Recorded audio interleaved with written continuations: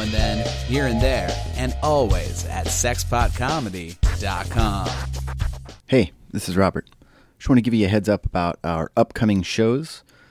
Next month, it's June already. I can't believe this year is halfway over, but our theme for the month is going to be ink.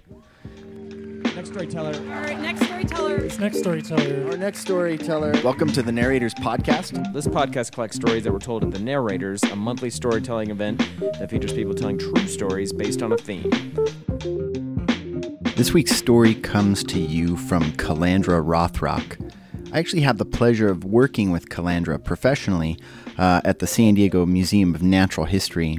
She's an educator and an amazing actress. I make a lot of short films in my work, and I lean heavily on her talent. She's somebody who can just show up, and I give her an idea, and she can just make an amazing things happen in like one take. I'm always in awe of her, and I'm thrilled to present her story to you today. She told this story in San Diego at Tiger Tavern on May 10th. The theme of the evening was tongues. Enjoy. All right, here we go. I did not go to church as a child. My parents are both scientists, and Sunday mornings were for doing white people things like listening to James Taylor albums or going to the wild animal park to photograph starlings. So I was pretty excited when my best friend from 8th grade asked me to come to church. Yes, I thought, this is gonna be great. All mysterious ritual and music and belonging. This friend of mine had been going to church her whole life, and she was the coolest person I knew. She's beautiful and funny and kind with an amazing singing voice. She was just totally out of my friend league. So at this time, I'm 13. I have braces and glasses and acne. And my parents are getting divorced, so my entire home life is in upheaval.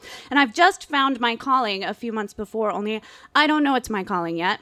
And of course, I'm going through puberty, which is uncomfortable and stimulating and painful, and everything in my life is confusing and awkward. And this girl seems to have this inside track to a kind of mature inner peace that I desperately want for myself. So I'm thinking, this is it. Church has got to be the solution. So I go to church. Here I am in church. And my beautiful friend is singing along in her beautiful voice about raising and praising and grazing. There's a lot about a lamb. I don't know. So I'm kind of getting the hang of it. I'm waiting, though, for that sense of belonging to come, like a ray of sunshine from heaven, for the skies to open up and tell me that everything is going to be okay and that the world is not so scary after all. I'm following along. Standing, then sitting, then we're standing again. Okay, we're shaking hands. Yes, peace be unto you. And I'm sort of thinking, I've got this, all right, when a muttering commences to my left. And I'm thinking it's just a prayer, but it dawns on me that the sounds don't align with anything I know about English or French or Spanish. And my little teenage brain starts to short circuit, and I understand that there are these incomprehensible syllables spilling forth from my friend's mother's mouth. And as strange sibilant sounds and confusing clacking consonants escape into the air beside us, I'm feeling left out. I mean, they project the words to the song on the big screen so that you can sing along, and they tell you when to stand up and sit down and stand up again. I'm sure my friend would have told me if I needed to learn some German or some Russian to be at church today. So I ask her, does your mom know another language? Without any embarrassment whatsoever, because again, she's like so cool. She says, oh, she's speaking in tongues. What? What? I'm sorry, what? When you want to talk to God, but you don't know what to say, you open your heart to the Holy Spirit, and He gives you the words to talk to God. Shut up! That's amazing! I didn't actually say that out loud because we were in church, but that was my mental process. I spend the rest of the service in a haze. People are talking to God, not like a prayer thrown into the ether, but like talking. There is a special language that exists, and you can just like talk to God whenever you want, and I'm only finding out about it now. All right. I went home wondering what would happen if I, a perhaps sort of maybe believer, tried this, took the risk, and tried to talk to God. So I sat in the window seat of my bedroom and stared at the sky and waited for the Holy Spirit. I projected all of my energy, all of my need out into the great dark void of the universe, and I waited for the power to come over me and give me the sounds that would allow me to talk to God.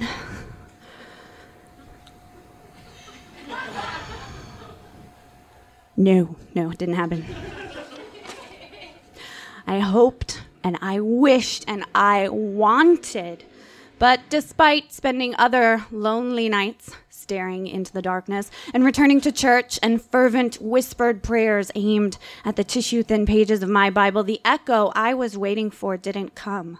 I wanted the call back. I wanted a response. Not answers to all my questions, just some kind of tap on the shoulder, a metaphysical glance across a room, a wink from an omnipotent stranger. Just something saying, I hear you, I get it, I know. Some 15 years later, I did hear that echo. And when it came, I realized it had been there all along. You see, I said before I found my calling the year I found out people talk to God, and that's true. If a calling is something that calls you back over and over again, then this is mine. There's an experience that draws me like a moth to a flame. And it started with a little play called Tom Sawyer. I was 13. I played Gracie. I had 8 lines. My best line went like this. Graveyards is for dead people.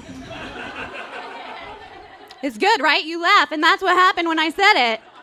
They laughed, and I was like, this is awesome. I was completely hooked. I had to have more. So the next year in high school, I'm in Drama 1. I got to learn everything about this acting thing. And we're all sitting there, and our teacher points to a big, tall, leafy thing outside of the window, and she asks, no, demands, what is that?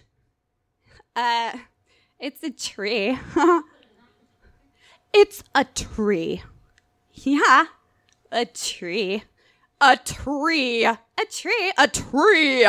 Do you hear it? There's a T in the word tree. Oh. Oh. I needed to pay better attention. I needed to listen.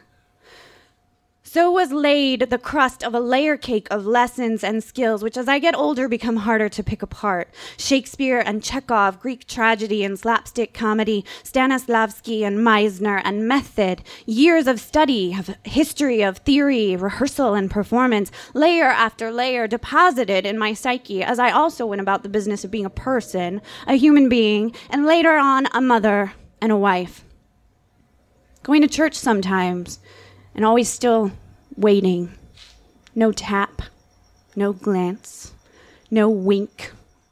God wasn't listening to me, and he wasn't answering back. So over and over again, I returned to the only thing that was guaranteed to bring me joy, performing, although at the time I still couldn't explain the why of it.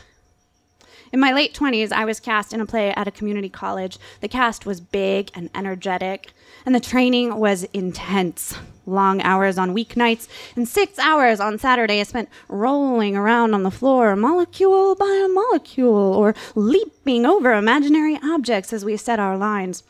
And we took words and we broke them into shapes and circles and stretches. We spent hours learning this thing called the consonant orchestra. There is the sweet sweeping violin of N. The cello of V. The percussive woodblocks of DL.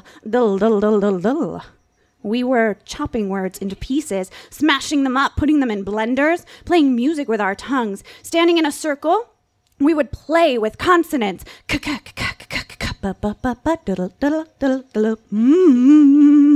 And we would create beats and rhythms, trade and take turns, make stories out of pure emotion and nonsense sounds, and holy shit, it felt like a metaphysical tap. The circle of sounds rang the bell that made me hear the throbbing power of an audience's response. Because rehearsal was playful, but on stage, that was the place I could find a call back. Reconstructed, these sounds transform and become weighted with meaning. And I slip my skin and stand in someone else's life and use strange sibilant sounds and confusing clacking consonants to become a bear, or a bus driver, or a babushka. And I can press into the corners of a room with my drumming bees and popping peas and open arching vowels, and these sounds make a line from you to me and tie us together in thought and feeling. And that echo I was waiting for all those years ago comes thundering into the sacred space between us, and you laugh or smile or wink or cry, and wordlessly the room fills with understanding. I hear you. I get it. I know. God doesn't answer me, but you do.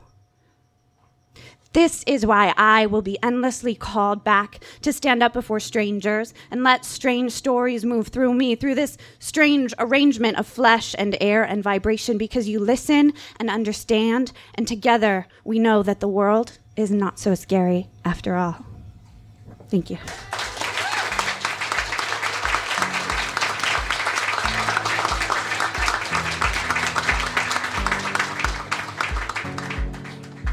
Calandra, Rothrock, Miss Frizzle on Sundays at the Nap. Narrators is produced by Robert Rutherford, Mary Robertson, Aaron Rollman, and me, Ron Doyle.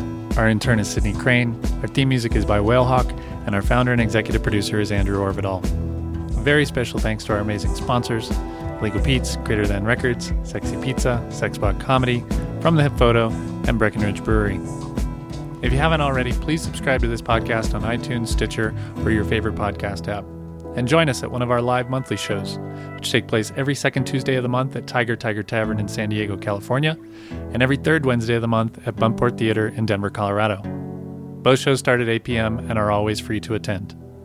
You can find us on Facebook or Twitter, and for past episodes, photos from our live shows, and a list of our upcoming events and themes, please visit thenarrators.org. Thanks for listening.